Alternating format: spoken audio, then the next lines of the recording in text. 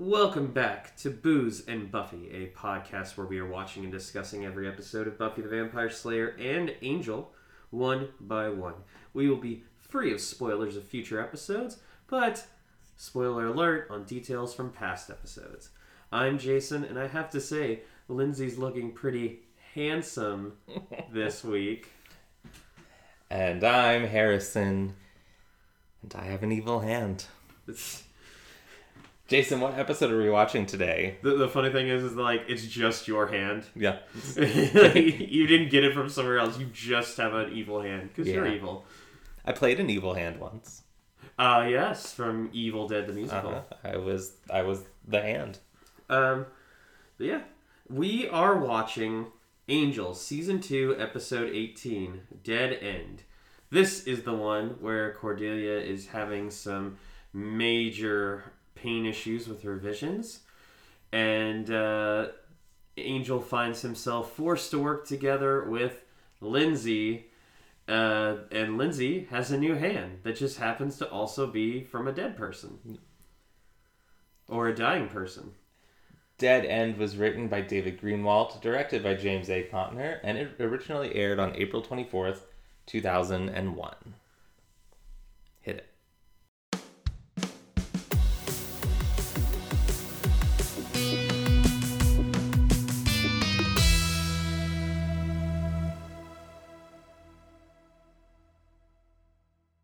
Jason, what are you drinking today? I am drinking water because I am not feeling too great. I'm actually masked. So if I sound a little muffled, that's why. Haven't been feeling too great. But masking up to protect my good friend Harrison from whatever crap I've got in me. Yeah. And it's important to stay hydrated, so I'm drinking just good old water. Good old-fashioned water. Mm-hmm. What are you drinking? Probably something more exciting. I'm drinking a bourbon and Coke. Which we don't have very often because we don't frequently buy Coke product in our home. We usually just have ginger ale if we've got sodas, but we had some left over from a little get together we had over the weekend. So yeah, I'm drinking myself a little bourbon Coke. Well, I feel like our toast should be related to the get together. Perhaps it's up to you. It's an Angel episode, so you get to choose the toast. I mean, it's easy. Like, this is easy. Ladies and gentlemen, Harrison has reached an incredible milestone in his life in that he has now turned dead. He has now turned dead. He has turned 30 years old, and we got together and celebrated this past weekend twice, and both times were wonderful. I especially enjoyed rewatching Ready or Not. Yeah, that was fun. Yeah, I forgot how fun that movie was. So fun. Because I've only seen it the one time in theaters, but it was very good. Yeah. I was really excited to introduce Aaron and Skylar to that one because they, I know Aaron in particular has wanted to see it for a long time.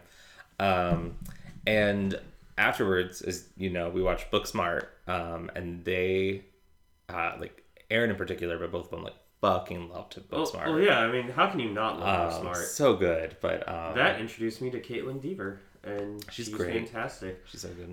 It did not introduce me to Beanie Feldstein because is that Lady Bird? Not even Lady Bird. I think it was Neighbors. Oh, or wait a minute, no, she was in Neighbors 2 because that's the one with the sorority. Okay. Maybe it was Lady Bird. Oh, either way, I had seen her in a few other things, but no, Booksmart is wonderful. Olivia Wilde is not only good acting talent, but also an amazing directing talent. Yeah. Beanie Feldstein has my favorite line in Lady Bird, which is about the Tempest. Yes, it's the titular role. Like, it's a great laugh out of me every time I see it. All right, well, cheers. Cheers. Happy birthday. Thanks. Almost drank with my mask on. What is this? 2020? Alright, let's get into the meat and potatoes of this episode. Yeah. And we actually open up with the most disturbing thing in the episode, an alarm that goes off at 6:45. Gross. You know, I can't blame Lindsay for having his alarm set to that because I worked at a job where I had to be there at 6 a.m. Ooh. And I pretty much timed it out that the latest that I could sleep and still get to work on time was setting an alarm for 4:50 a.m. And yeah, I hated that. Like, that is... I've been working night shift for the majority of my adult life. I wouldn't call that night shift. I'd call it early first shift. I've been able to get used to night shift overall. I could never get used to, like, a 6 a.m. to 2 p.m. shift. I could never do that. Yeah.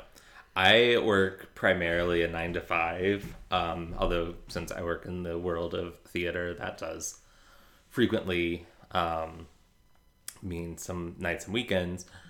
But yeah, I'm a mostly 9 to 5, and I have perfected the like rolling out of bed at like 8:40, like stumbling into the office like 9:05. It helps that you live so dang close. Very close, yeah, to your work. I mean, hell, my work might actually be closer to you than your work is to you. Yeah. Well, when I work at camp, it's even closer. Camp is a 5-minute drive for me, which has been fucking great. I have to be there a little earlier because I need to be there to help with drop off for the kids, but it's still like it's real easy, and then I get to come home earlier too. So yeah, camp is my favorite place to work. But anyway, we basically get a little look into Lindsay's life. We've kind of gotten a little bit of a glimpse here or there when he was housing Darla and hoping that he'd get a chance to shack up with her. Poor boy. What a loser. But yeah, we see that he has pre-knotted ties because, I mean, can't tie a tie with one hand. And we also see that he apparently plays the guitar. And you feel just a little bit of sadness. But then you remember that Lindsay's kind of a douchebag, so... He's such a douchebag. The pre-knotted tie flashed me back to my senior year of high school. Where... By my senior year, I just wore the same tie every single day. I had it's just a skinny black tie that I still have, and I was like freshman year, I was like, ooh, I'm gonna wear a different cool tie every day, and then over the course of 4 years, you get to the point where it's like, I'm gonna wear the black tie every day. I'm never gonna actually untie it. It's just gonna be like always like just loosen, take it off, put it back on in the morning. Yeah, my I originally pre-tied ties when I was a freshman, just because I was a little worried, do I have enough time in the morning when I'm getting ready? I had plenty of time. Yeah. I actually did coordinating my ties because there were basically guys at St. X that would wear the same thing, blue shirt, khaki pants, and a random tie. I liked having somewhat different outfits, and yeah, and the ties were a part of that. See, this ties right into my what I was just describing about just rolling out of bed as late as possible. Yeah, that was part of that strategy of ooh, I can save time if I just have the one tie. I also just got into a really bad habit of showing up in my first classroom as the bell was ringing. See, I'm I couldn't do that.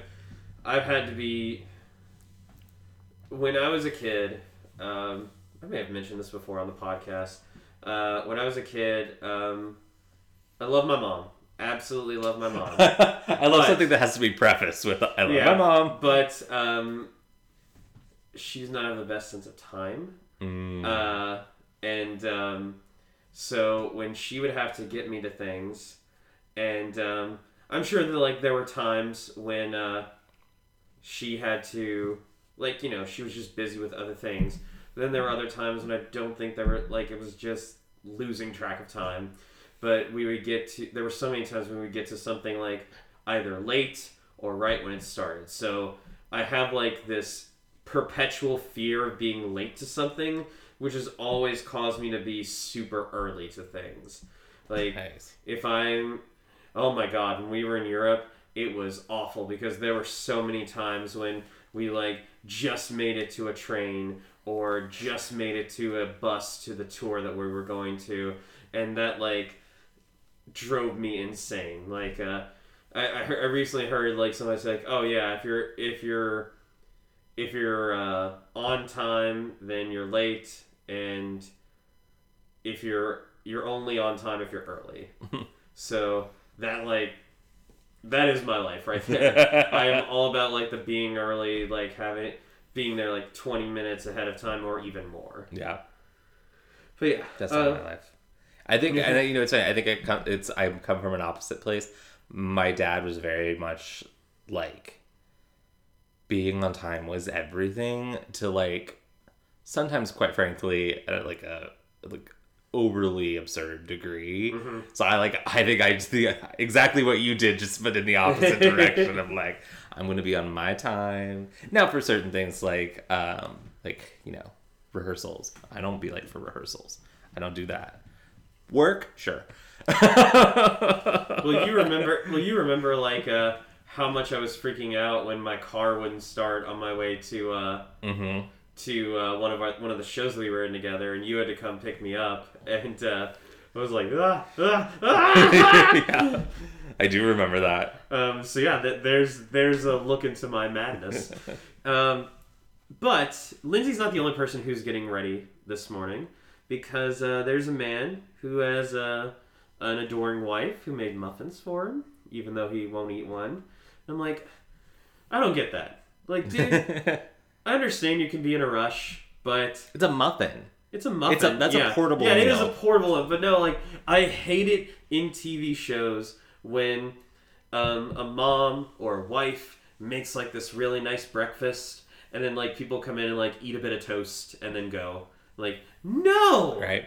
Oh, like, that was actually an episode of Boy Meets World. Really dove into that because it was just like there were 3 separate scenes of them doing that, and then like Corey learned that he had to like appreciate the things in life and take time to appreciate that. So at the very end of the episode, like, oh, everybody else runs out after his mom makes breakfast, but then he stays in and like sits down and like eats the. I think I remember that one. Yeah, it's a very touching moment. Yeah. Boy, we are slowly chugging our way through this episode. But yeah, so he has 2 kids, and they're all like getting out the door, trying to leave and start their day, and the guy goes back into the house, and he like starts he just really picks up a big old kitchen knife and stabs himself in the eye. Yep.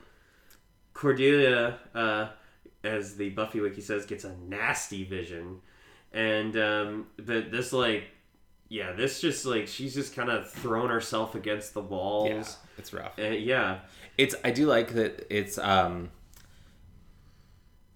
a way we've never seen Cordy have a vision like this. We're usually with Cordy when the vision starts, and get like the flashes. Whereas here we're like in the vision, and then come out of it into Cordy. I thought that was a cool, and this is cool like, little and this is the subversion. worst reaction that we've seen pretty much since that season 1 finale, when that When she was having all the visions. Yeah, when the demon was giving her like just nonstop visions. Yeah. Angel's really concerned. He can't remember if this is when he asked her if like she needs anything, and she's like, "Why do people keep asking me that?" If it's not this, then it's another time. Yeah.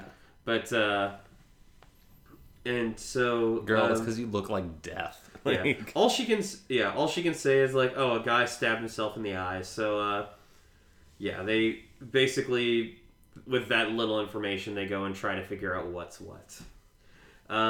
So we have a little Wolferman Hart meeting. Nathan Reed, who, if you all do not remember, is the more or less replacement for Holland Manners. He is basically saying that the Special Projects Division is coming up for a reevaluation. And Lila is pretty much trying to be like Johnny on the spot, like, I'm like very much in support of what you guys are saying and in my stuff, and I've got everything together. And Lindsay's more just kind of like, whatever, and here's this idea. And they're like, what Lindsay says doesn't, like, Nathan Reed kind of listens to. Yeah. Which pisses Lila off. Yeah, and so if we put aside the whole, like, evil nature of Wolfram and Hart, Lila is kind of going through that classic story of how a woman has to work twice as hard in the man's world. And you gotta respect that gumption. I do. Even if it is, like... I respect her evil gumption. Yeah, even if it is for evil. Yeah. Evil gumption, I love it. It is, like, it's so, like... Yes, obviously, putting aside that they are evil, but it is, like, frustrating to see, like, Lila is working so much harder than Lindsay, putting in the effort, has fucked up I mean, they both had their fuck-ups, but Lindsay's definitely had more of them. Lindsay's definitely had his questioning loyalty more frequently than Lila, and yet they're still, like, gonna give it to Lindsay until he has his evil hand freak out. Yeah, and it, like... You have this scene where Lindsay and Nathan Reed are, like, in the office together, and Lila's looking at that and seeing, like, Nathan patting Lindsay on the shoulder and everything, and she's like, oh, for fuck's sake. Mm-hmm. I mean, yeah, it turns out even in an evil law firm, it's a boys' club. Right. Give an evil lady her due. She's worked so hard. It's so evil. It's like, look how evil I'm being.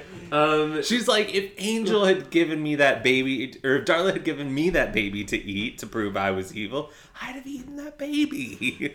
Yeah, and it is kind of funny just how, like, their meeting has to have, like, an Angel update. And I love how Lila said... Lindsay's not interested at all, but Lila's like, well, I mean, he's back with his gang, and he's not spending all of his time trying to kill us. So that's good. Yeah. When Nathan Reed calls Lindsay into his office, he seems like, I get that you're kind of mad about this. But yeah, you can't let that get in the way of it. Like, you're going places, buddy. And I made you an appointment today. And he's like, what? And it's like, it's a surprise. It's an evil little just surprise. Go to this clinic. And it turns out that Wolfram and Hart has arranged for him to get a hand transplant.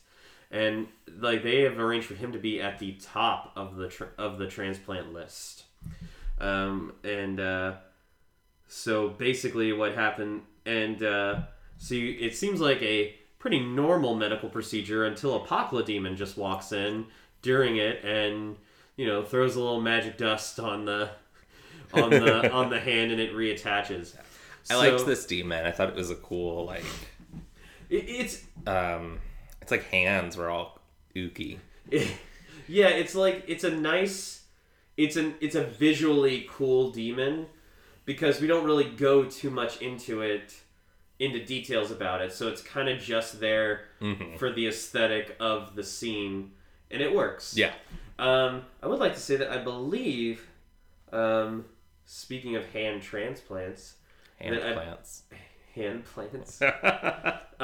believe the University of Louisville Hospital was the first hospital to ever perform a hand transplant surgery. Oh, cool. I think. I knew we had some sort of, like, first successful transplant thing. Let me... Call me when it's a head transplant. Then I'll be impressed. Oh, yeah. So, in 1999, so this actually predates that episode. Yes, Louisville made history with the world's first successful hand transplant. It happened on January 25th, 1999. 14 hours of surgery. Wow. It says it lasts for nearly 14 and a half hours. And it had doctors from U of L, Jewish Hospital, and the Kleiner Kutz Hand Care Center. And the recipient said that less than a week after the procedure, he was on his feet and in good spirits. Wow. In 99? In 99, yeah. Oh, wow. When I was thinking you were going to say like 2015 or something. That's incredible. I remember because I remember it was when I was fairly young, because I remember whenever we would drive downtown by like one of the hospitals, by U of L's hospital, it would say they had like a poster with that on it. So it's like a very big claim to fame for the University of Louisville. Nice. And as far as I know, they did not use Pakla demons. Yeah. Are you talking about like on that stretch on the interstate? Yeah. On Hospital Curve? Almost definitely. Which is, so for non-Louisville natives, Hospital Curve is the stretch on 64, I think that is. Or no, that's 65 at that point. Yeah. That is called Hospital Curve for two reasons. One is that it is a curve that kind of goes around one of the hospitals in downtown. That's a Jewish hospital. And the other is because until recent, it's quite a severe curve. And until recently, when they kind of repaved it to be to be like a little rougher, it was a hotbed for accidents because people would swerve and. Luckily, you didn't have to go far to get to the hospital. You didn't have to go far to get to the hospital from Hospital Curve. But they recently, that like specific section, they've put a different kind of asphalt down that's like not quite as smooth. So it's like a slightly rougher drive over that section, but you're less likely to like lose control if you're going too fast. So Lindsay wakes up. So the way that this scene was done, it made me think that like when the procedure was done, they just like knocked Lindsay out and took him back to his bed at home. I'm pretty sure it's a like full service clinic. I'm pretty sure what was implied is that like, oh, Lindsay, because like, you know, he wakes up in the morning and looks at the hand and it's like, oh my god, this is my new hand. So I don't know. Like I'm sure it was more like, oh, Lindsay was in post-op and then he went home. Or maybe he had to get a ride home because maybe typically when you do post-op, you're not supposed. Typically when you're in post-op, you're not supposed to drive home. It is magic post-op. It is evil post-op. That's true. Yeah. Do you think Lila gave him a ride? Absolutely not. I could easily see if somebody had asked her to give him a ride, she would have been like, I'm not a chauffeur. I'm a lawyer. I think she would have said, oh yeah, of course I'll do this. And then just not. So he's just stranded. Because she's evil, you see. Yeah, this is more of her putting in the time. What's the most evil thing that I could do? Say yes and then welch. I mean, how long do you think it was after he got this new hand that he, like, started, jerking it? Well, I think that it possibly happened during his morning routine, like the one that we see. We just, that might be a deleted scene. Maybe, or possibly like, so during this morning routine, he does like, oh, hey, it's easier for me to wash my face. It's easier for me to put on my tie. What really annoys me, though, is that at the office, ever since he's been... he's had a hand missing and been using the plastic hand. He's has the top button unbuttoned and his tie is loosened and everything. It looks kind of unprofessional, but I always gave him like a pass because he was missing a hand. He continues to do that afterwards, and I'm like, oh, dude. I think that's just Lindsay. Yeah, what a douche. It's that cavalier attitude. But that Texan. But attitude. The one thing he does see is that he sees his guitar and he starts playing it again. So I think maybe after that, playing the guitar definitely got him in the right mood to really try out. He's like, let me see what this hand can do. And it turns out he's very good at playing the guitar. Yes. And that is actually Christian Kane playing. And I believe the song he sings later on the episode he wrote, actually. Yeah, he actually wrote that song. Yep. He has a beautiful singing voice. Yes. Hats off to Christian Kane's musical talent. Yeah. So when they go back to the office, Lila does notice that Lindsay has a new hand, and she's like, "Oh, well, they wouldn't." That's that. Yeah, they wouldn't have done that if they didn't want Lindsay to keep moving on, which means they're like, "Oh, he'll get promoted and I'll get cut," and of course here that means literally cut. And they're meeting with this client who is a CEO of a company that apparently sold chocolate that gave people cancer, but it wasn't the chocolate that gave people cancer. It was the tins that the chocolate was in that had material in it that gave people cancer. And Lindsay's the one who points that out. And the guy's liking what he's hearing. And it's like, oh yeah, I'm going to be able to I'm not going to get a lot of damages with this. However, while this is happening, Lindsay's new hand has just been writing kill, kill, kill, kill, kill, kill, kill all over his notepad. Yeah, never a good sign. Yep. And Angel had previously asked... So here's the thing. When...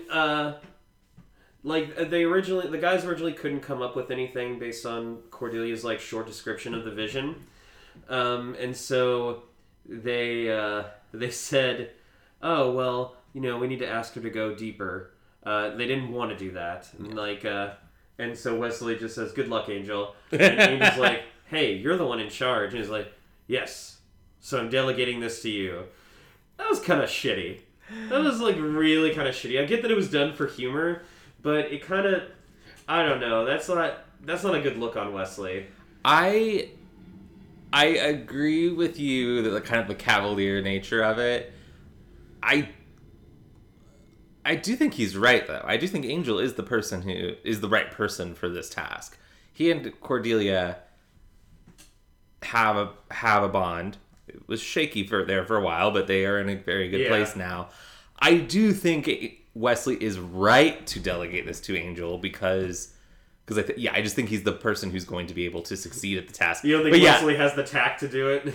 No. But yeah, I mean, clearly, his kind of cavalier nature of it, I was a little taken aback, but I was like, buddy, yes, as a manager, delegating tasks is important, but you don't do it in a snarky way. Yeah, it is important to be able to delegate tasks, but I've always kind of been of the opinion that you shouldn't ask your employees to do anything that you wouldn't also be willing to do. I agree. And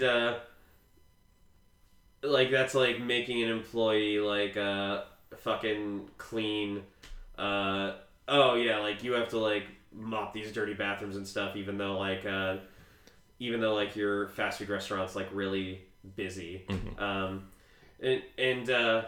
It's oh no, you can't just sit in your office while it's really busy. You have to either help out in the front. See, Gus Fring, whenever things were really busy at Los Pollos Hermanos, he's right there on that register. Yeah, he would roll up his sleeves and get on the register, and he would he would also clean up around the restaurant. He would in his tie and everything. He would be the one going and bussing all these tables. Too bad about that drug empire, though. See, here's the thing.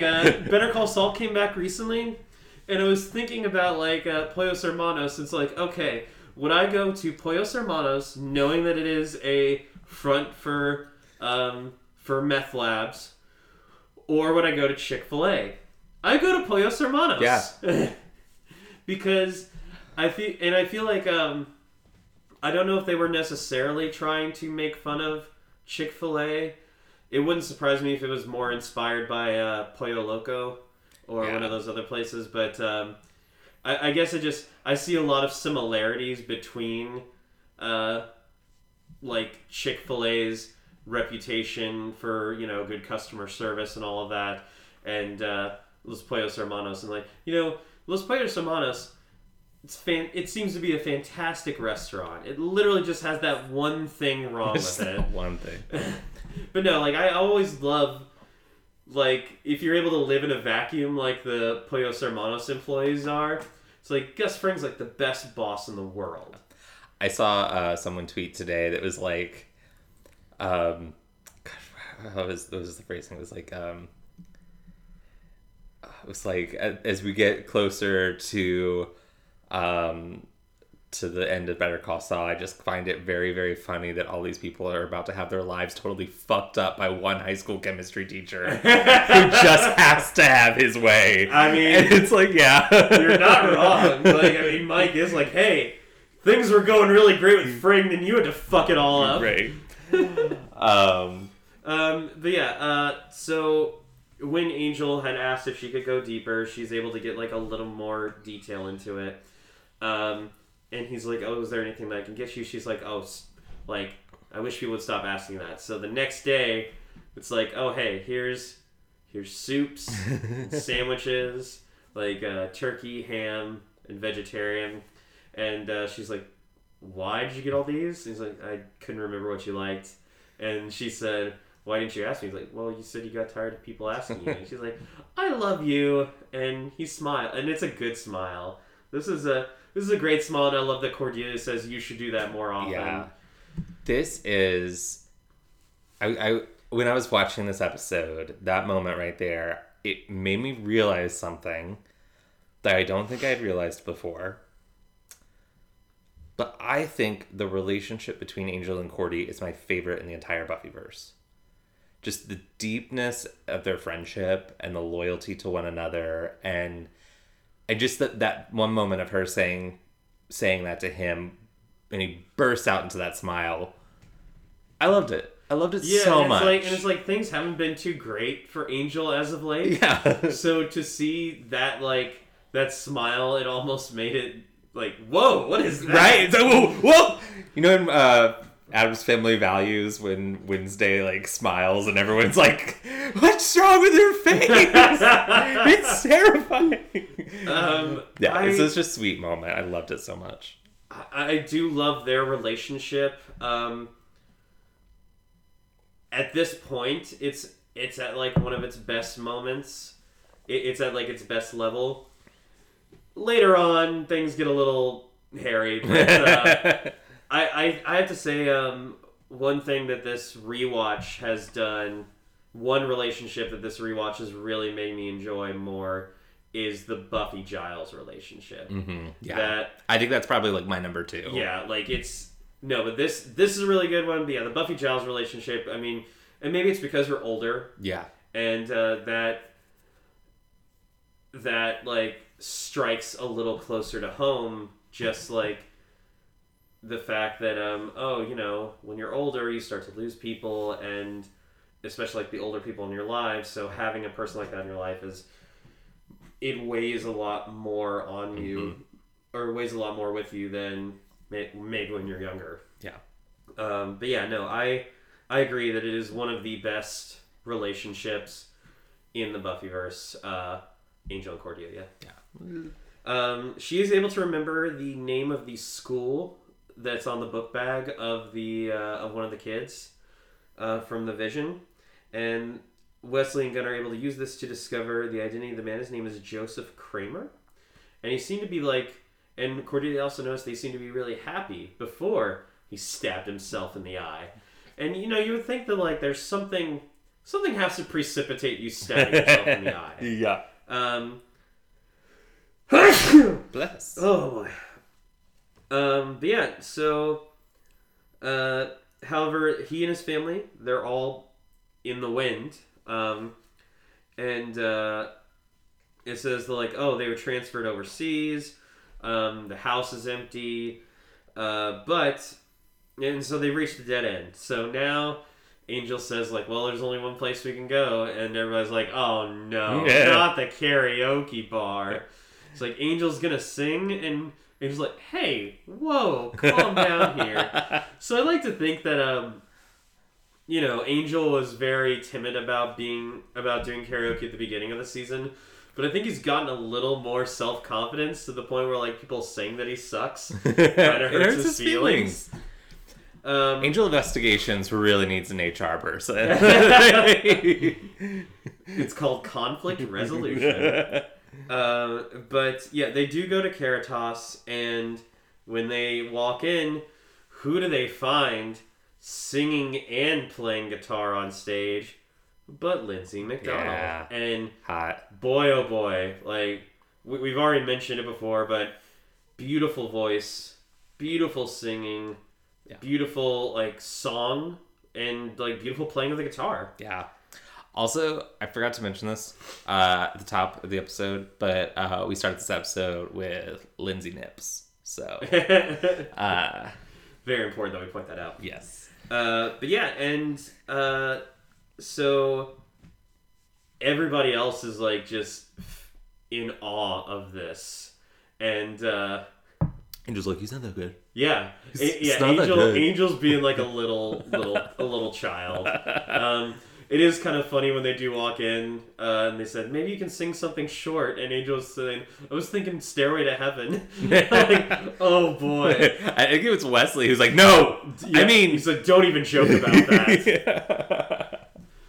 I feel like Stairway to Heaven is one of those songs that, like, just like in Wayne's World, how you're not allowed to play it in a guitar store, you shouldn't be allowed to sing it at karaoke.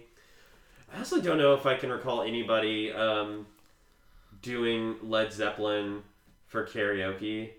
Not that, like, I mean, I love Led Zeppelin. It just seems like everybody just butcher the hell out of it. Yeah. But yeah, and Angel's kind of got a problem with him being up there. He's just like, hey, what is he doing?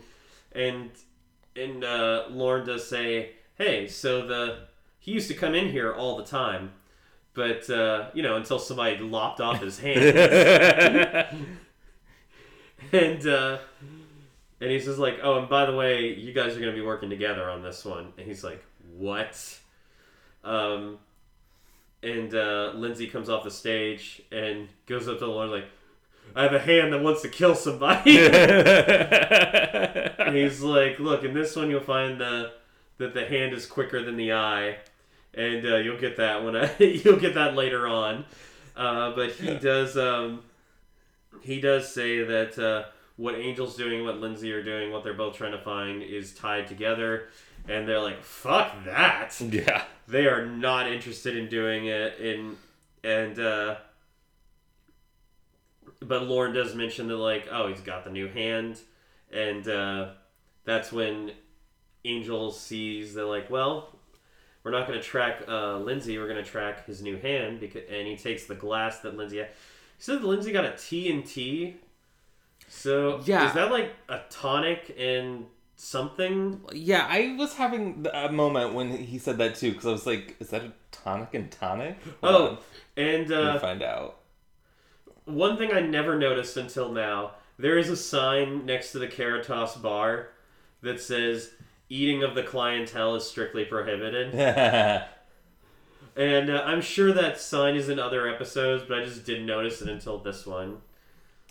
Oh, okay. So a TNT is just a gin and tonic, but it's specifically Tanqueray gin. Oh, okay. So that's... Maybe that... Because doesn't Lauren say something about, like, I had it brought in special for you? So maybe he's talking about that Tanqueray gin. Maybe. I mean, Tanqueray's not that... I mean, it's like it's a nice gin, but it's not... Although I'm also seeing on here some people saying a TNT is tequila and tonic. Actually, I'm only seeing one thing that's saying that. Everything else is... I'd be more convinced that it's the Tanqueray gin and tonic. I think you're right. Yeah, I assumed when he said TNT, one of those things was tonic. Mm-hmm. So, but yeah, so, so basically people think that between Lindsay getting a new hand and Kramer getting a new eye, that, there's this place that's got some... It's all about body part transplants. Bodies. Evil. And evil. Yeah, because it's Wolfram and Hart. So Lindsay actually sneaks into Nathan's office, and he's able to log into Nathan's account. The password is Zen.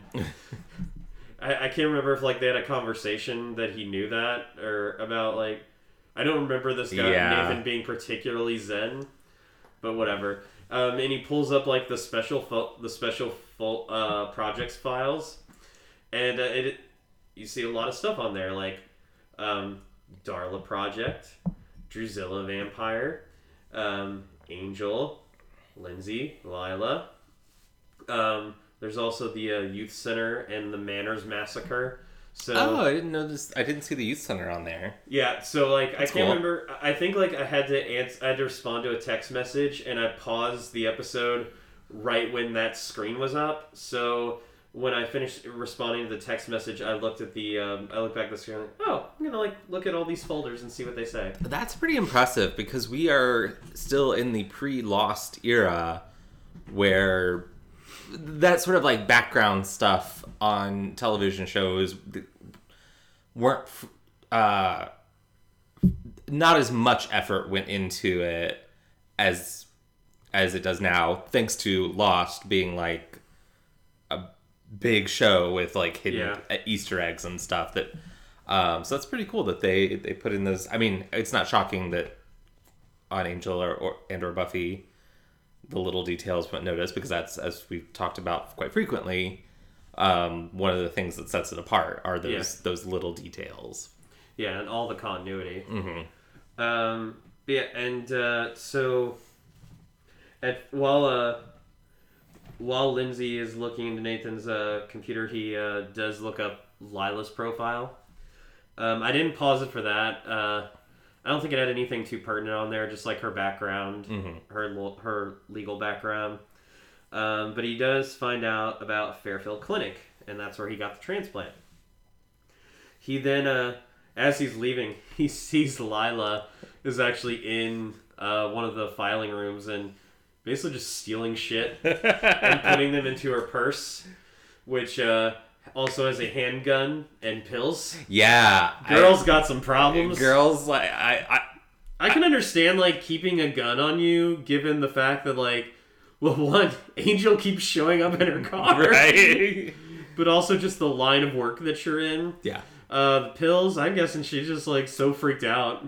I was curious. I was is it, some sort of, anxiety medication or an antidepressant, or maybe something to help her, sleep? Or maybe the opposite, something to keep her going to do all this work, some sort of adrenaline, or even amphetamines. What is it? The thing the high schoolers would take, that drug that kind of makes you just really focus. Oh shit. Not Adderall, but no, Adderall is what I was thinking of. Yeah, Ritalin. Okay, yeah, that sounds alright. It might have been Adderall, but I think they do the same thing. Yeah. Whatever Annie. I was thinking one of those things. Whatever Annie got too high on in Community and ran through a plate glass window. Didn't they call her Annie Adderall? Yeah. Angel's able to get info on the fingerprints, and it is Bradley Scott, a former employee of Wolfram and Hart, and everybody was wondering how was he able to get this, and he says what? I'm good. No, really, how were you able to get it? All right, I hired a private detective, and you know somebody on the force. We're supposed to be the private detectives. We need to have a friend on the force. Well, she's gone. Yeah, it's nice little shout out to Kate. We hardly knew ye. Yeah, I feel opposite. We knew too much. But yeah, and so they find out that he went to prison for embezzlement, and he served his sentence and got parole. but he only went to the parole officer once before vanishing. Lindsay goes to the parole officer, and he wants to talk about the hand that he got, about the clinic, but Lindsay doesn't know the code, so guy starts beating the shit out of him. And before he can shoot Lindsay, Angel shows up and actually saves him. And I like this. For a minute, I thought like, oh, Angel is going to go into the apartment because they're like very iffy. They've been iffy, it seems, on Angel being invited in or whatever. But he never goes into the apartment. He stays on the outside because he hasn't been invited into this guy's apartment. So he lassos the guy's neck. That was pretty cool. And what should have been like an easy oh, hey, give us the info. It takes a little bit longer because Lindsay's like, hey, this is my lead, and Angel's like, this is my lead. Yeah, Petulant Angel is my favorite Angel. We get a lot of Petulant Angel in this. Neither of them are willing to work together, but they realize that they have to. Lauren's like, hey, you have to work together. Haven't you seen 48 Hours? Which I had to look up because I haven't seen it. I have. Okay. It's a good movie. It's kind of like considered the origins of the buddy cop genre. It's been a long time since I've seen it, but yeah. Also, James Remar is in it. Oh, yeah. And so they're able to get information from this guy after, they bicker for a bit. And the guy says, oh, I never took things to the clinic. I was just told to go to this address. All right, then take us to the address. We get a little short scene of Wesley and Gunn worrying about Cordelia because, they're noticing, oh, hey, her visions are, getting worse. Mm-hmm. And this does become... I wouldn't say it's a big thing for this season, for the rest of this season, but I do believe it is a big thing in the next season. Yeah. Keep an eye on those visions. Yeah, I believe next episode we start the final arc of the season, which... We do. I'm not going to say... For both shows. Yeah. I'm not going to say anything about it because it's such a surprise. It comes out of nowhere, and I remember the first time that I saw it, I was like, really? But then the more that I watched it, I'm like, yeah. No, I'm right there with you. I fucking love it. Yeah. But yeah, so Angel and Lindsay find this travel bureau or whatever. Something that possibly Elizabeth and Phil Jennings might have worked at. Travel agency, that's what I meant to say, not travel bureau. But I understood what you meant. Thank you.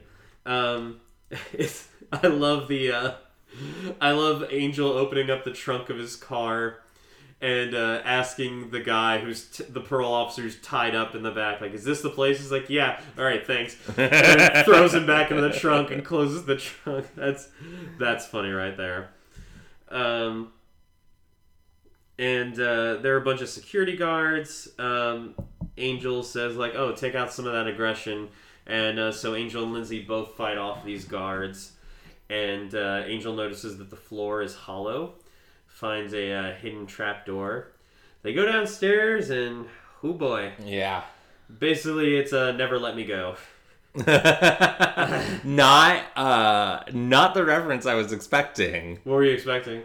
I don't know what I guess I wasn't expecting anything. The reference I had in my mind, but I know this isn't a movie that you've seen, is Alien Resurrection. Okay, yeah, I haven't seen that yet. But it does have a scene with a bunch of Ripley clones in Okay. Yeah. There's also in probably a more exact reference is in the final boss fight with Darth Malak in Knights of the Old Republic. Oh yeah. He's got all those Jedi in the containers that you have to that. I did too, because I'm on that battle right now. I've lost it 6 times. Dude, I think the only way I remember beating him the first time, or the only time I've beaten that game, was I basically just threw my lightsaber at him over and over again, and it was the one thing that he couldn't block. That's good to know. I might try that because it's a tough fight. It is. And yeah, you have to, like, he's strong. You have to destroy all those pods so that he can't heal himself. Yeah. And oof, yeah. A dick. What a dick. What? More like Dick Malik. Gosh, he's evil. A lot of evil here. So much Yeah, evil. for those of you who aren't aware, Never Let Me Go is a book by Ishiguro. Ishiguro Ku. Because I'm like looking over. It's too. It's because. Yeah, thank you for looking that up. He also wrote Kazuo Ishiguro. He also wrote A Farewell to Arms. Or no, he didn't. No, God damn it. That was Hemingway. No, I do this every time. I do this every fucking time. Remains of the Day. I don't know why. He also wrote The Buried Giant. I don't know that one. A very interesting writer. The Buried Giant is the only one that I really have experience with. I've seen the movie for Never Let Me Go. Mm-hmm. It was adapted into a movie starring Andrew Garfield, Carey Mulligan, and Keira Knightley. Yeah. Almost, I was like, oh, I knew it's a K name. But and basically it's about people who are born and raised to be organ donors for rich people. Yep. So, kind of on the nose with the comparison here. But yes, it is, when Angel and Lindsay walk into it, they see a bunch of tanks of people who have different parts of their bodies missing, and they're basically just being used to harvest, whether it be organs or full-on body parts. Lindsay sees Bradley Scott, and he's like, oh, I remember this guy. We worked in the mailroom together. And he hears Bradley saying, like, kill, kill, and he's like, who do you want me to kill? He's like, me, kill me, which is very classic. Like, that is a classic of, like, somebody who's, like, been tortured to hell, like, just fucking kill me. Just end it. Yeah, it's bleak, man. Yeah. So, they're like, and Lindsay's like, what are we supposed to do about this? And Angel's like, I know what I would do, but it's your call. So, so they decide to, I believe Lindsay does end up just killing Bradley Scott. Mm-hmm. Angel, like, let's help the ones that we can, so they get them out, and then crank up all the oxygen tanks and blow the place up. Yeah! You need a good building explosion. So yeah, that pretty much resolves that. At the hotel, everybody asks Cordelia how she's doing, and she's like, you know what? Yeah, they're getting worse. These visions are getting worse, but, you know, it's part of the job. I feel bad about that. I know. It's like, Christmas, it doesn't have a lot to do in this episode. This kind of subplot is pretty minimal, with just kind of check-ins, but it's a really strong performance even in those little moments. Yeah, because basically, like, this is how Cordelia sees herself contributing, mm-hmm. Especially as of late. She may do reception, she may do accounting, but this is like her big contribution to evil, like the fight against evil. Yeah. And, it's like, it's hurting her, but she's like, this is what I have to do. And she's a hero. It's funny how I was just talking to you about how, like, you should never go into work sick because you don't owe the company that. I was just talking about that because I've been feeling not too great lately. But, I feel bad for Cordelia, and, like I said, we aren't going to cover that storyline too much this season, but it does become a big thing next season. Mm-hmm. So then we go to Wolfram and Hart. It's the reevaluation meeting, and basically Nathan Reed and all the others have made a decision on who they're going to promote and who they're going to terminate. And Nathan makes it very clear that Lila... I like how the Buffy wiki says Nathan starts to give Lila empty platitudes. And yeah, that's what it is. Yeah. And Lila's like, no! Pulls out a gun. And she's ready to go down. She's ready to go down shooting. Yep. I love that for her. But yeah, before she can, Lindsay's like, "Hey, I know that you're gonna promote me. You're gonna choose me." Like, "Yeah, we are." It's like, that's because she doesn't have what I have, an evil hand. And so he uses this evil hand to punch out and shoot a security guard in the foot, and then just like shooting up the office. I love Nathan Reed's reaction to this, because like he closes his eyes when the gunshots go, but he doesn't like. He's not worried about his safety. He's just like, oh, this is gonna be annoying. But yeah, and he says like, oh, thanks for choosing me, Nathan, but you should really pick Lila instead, because this girl has been putting in the work. She has stolen files on you all. She has worked so many extra hours, and she's intelligent, conniving, and ruthless. She is the perfect Wolfram & Hart employee. And he's like, yeah, but Lindsay does say that he's leaving. He's done, and they can chase him, but don't forget he has an evil hand. I love his "stop it, evil hand." And like while he's walking, doesn't he like, I don't know, like, does he like touch Lila's ass or something? And he's like, evil hand. Evil hand. And I don't want to see any guys out there like grabbing girls' asses and then saying evil hand. That's bad. No. Bad, stop it. Unless it's a girl who like normally has your consent, and you know that'd be kind of cute. If you, but not in, yes, if this is a prearranged, if this is a prearranged ass grab, yeah. If you and your partner like to cosplay as Lindsay and Lila, and Lindsay is evil hand, send that's pics. hot. That is hot. Also niche, and I respect it. And I definitely meant roleplay, not cosplay, but still. I mean, get your suits on while you do it too. Yeah.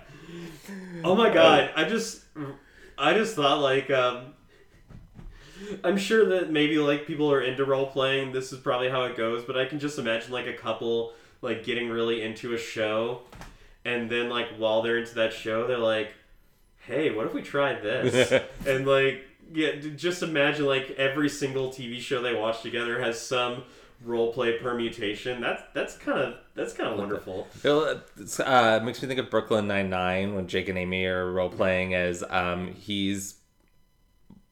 I can't remember his first name, Dewey, and she's of the Dewey Decimal System, and she's God damn it, I can't remember her name, but Bruce Willis's wife in Die Hard. Oh, damn it! I am blanking on the character's Bruce name Willis, and the actor's name. Bruce Willis is John McClane. Holly Gennaro. Her character's name is Holly Gennaro because she uses her maiden name when she moves out to LA, but you know she is Holly McClane by the end of the first movie. And Bonnie Bedelia is the actor. I was like the mom on Parenthood, the matriarch of Parenthood, like Bruce Willis's wife in Die Hard. She's a very well-known actor.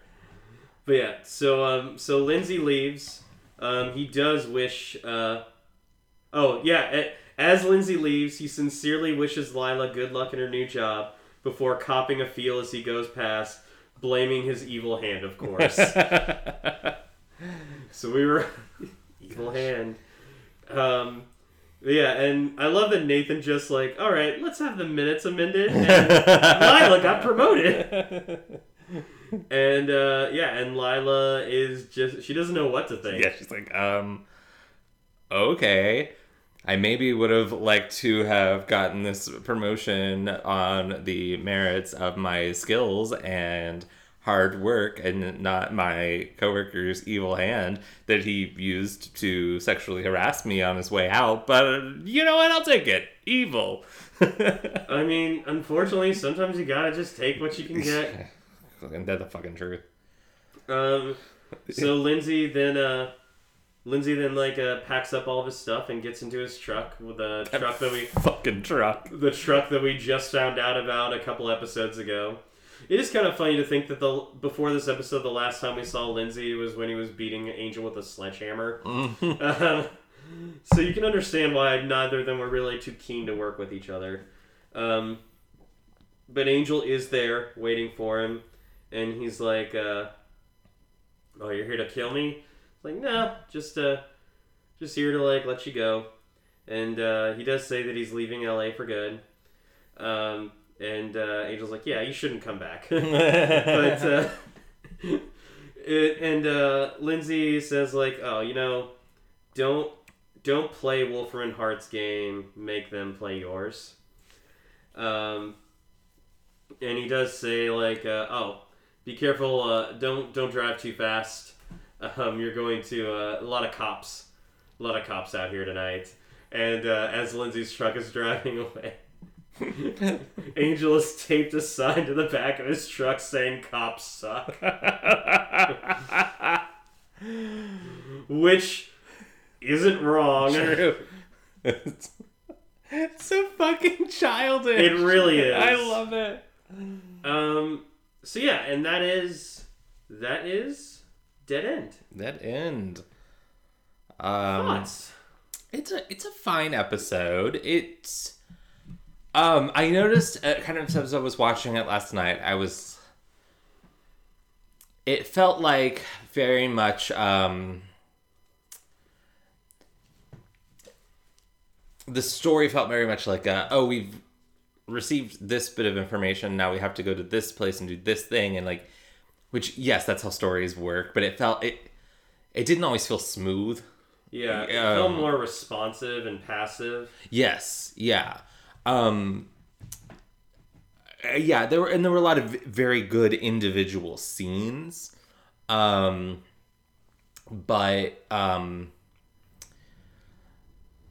I think I would have been a stronger episode, and yeah, not so passive, if the hand itself tied in more in the resolution of finding the information, the hand itself providing clues in some sort of way, you know what I mean? Yeah. As opposed to being oh, we found this person who can give us exposition, and now we found this person to give us exposition. So not bad by any means, but and I think Lindsay got to leave the series for the moment, maybe, who can say, on a strong note for him as a character. Yeah, I'm thinking it's a 3 for me. So, I agree with some of what you said. I think looking at the story on its own, pretty okay, pretty fine. But seeing as how this does seem to be the end of Lindsay and Angel's story, the fact that it's such a comedic and actually at times childish sort of ending, it doesn't feel like it matches the overall tone of their rivalry. Yeah. If we had other stories between the two that had this kind of comedic nature to them, overall comedic nature, there have been a little couple funny jabs here and there, but nothing's ever felt just outright silly, which this does at times, especially when they actually do have to work together, but they're just "Oh, you suck. Yeah. So it doesn't feel like the ending that this felt like it should have had. And I know one of our friends recently told me that you shouldn't compare stuff as to what you think it should be.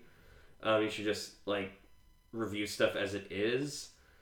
It just doesn't line up with the rest of the story that Angels had with Wolfram and Hart and with Lindsay specifically. Because Lindsay's been in there since the first episode of Angel, so even though we didn't know his name, it doesn't feel. It doesn't feel like a proper end to their story. Now, whether it is the end of their full story or not, that's up in the air, but it does seem to be the ending of this specific chapter. And it doesn't feel right for me. Something that kind of bugs me about it is, I don't know what motivates Lindsay's desire to leave Wolfram and Hart. Like, we've seen him have doubts and, but what about this specific Is it because he incident? sees them harvesting the guy who is, like, he worked in the mailroom with? Is that going to be the thing that... Right. I mean, I could see that. Like, this is how they treated, like, my coworker. This is what they're going to do to Lila. Like, I'm just as expendable if I weren't doing the things they want. But we don't see those connections made. It seems so isolated, especially after all the shit that he's been through with Darla. This feels like a very strange... Like, this feels like the epilogue to a different book. Mm-hmm. Yeah. And it just doesn't fit. And like you said, I would have liked more if, the evil hand would have been a little more prominent. Mm-hmm. It really was just kind of like more of a plot device than anything else. Right. This isn't a story, like, it's barely a story about body parts being harvested. Yeah. It just feels like, there are parts that I genuinely enjoy. I do enjoy the comedy of it. It just doesn't fit well overall with the overall arc of Lindsay. Yeah. So 2.5 TNTs out of 5. Yeah, like, good stuff, but also some stuff holding it back. So put it right in the middle. Yeah. No, I feel that. I yeah. Especially just like, we've seen. You mentioned Darla. It's like we've seen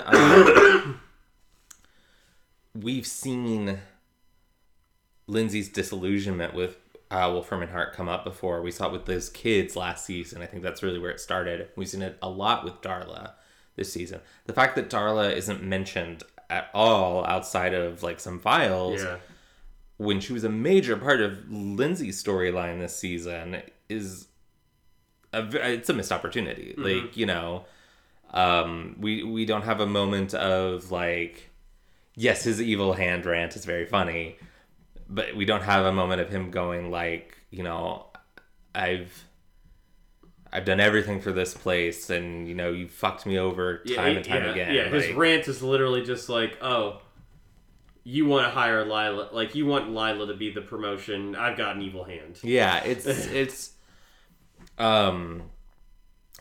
so yeah, those are my thoughts. All right. I would say anything else. We've already mentioned that this that song, LA Song, is what it's called. Mm-hmm. It's a gorgeous song, and I will just say, I don't know how intentional this was, but if you go in and read some of the lyrics for the song, there's a little bit of foreshadowing for maybe some stuff that'll happen throughout the rest of the series. Once again, I don't know if that was intentional or I mean, seeing as how it was written by Christian Kane and another writer for the show, I could easily see it being... Oh, it was written by someone else. I thought that's what it said on the notes. Oh, David Greenwalt. Yeah. Oh, shit. Well, then in that case... I think it's very intentional. Because Greenwalt was... the writer of the episode. And he co-show ran the show with Whedon. So, okay then. All right, I think I'm ready. All right, me too. Take us out, Harrison. Yes, thank you for joining us on Booze and Buffy. We will be back next week with Buffy Season 5, Episode 19, Tough Love. Ooh. And we've teased this on the Instagrams, but in the next couple weeks, I don't know when the date falls, but is the 30th anniversary of the original Buffy the Vampire Slayer movie. What? So we're going to have a special little bonus episode about that. Jason's never seen it before. I have not. And I've only seen it once, like 10 years ago. So I'm actually pretty excited. Harrison did get a Blu-ray copy of it. I got the Blu-ray copy of it. It's nice. nice $7 on Amazon. There you go. I think I paid the exact same price for my recent acquisition of Matilda on Blu-ray. Nice. I love when a Blu-ray is cheap. Yep. I'm Jason. You can find me on Instagram at YamiJ357 and on Twitter at YamiJ. And I'm Harrison. You can find me on Instagram at Harrison Alexander Kaufman and on Twitter at Harrison Kaufman. That's Coffman. And you can find us on Facebook, Instagram, and Twitter at Booze and Buffy, or you can email us with any questions or role-playing scenarios that you share with your partner at boozeandbuffy@gmail.com. The and is spelled out in all of those cases A-N-D. Mm-hmm. And don't forget to subscribe and rate and review us on Apple Podcasts or wherever you get your podcasts. And each week, we like to give a shout-out to a worthy charity or nonprofit. This week, we're highlighting the Amputee Coalition of America. The mission of the Amputee Coalition of America is to reach out to people with limb loss and to empower them through education, support, and advocacy. Visit www.amputee-coalition.org for more information. And as always, go slay. And be gay.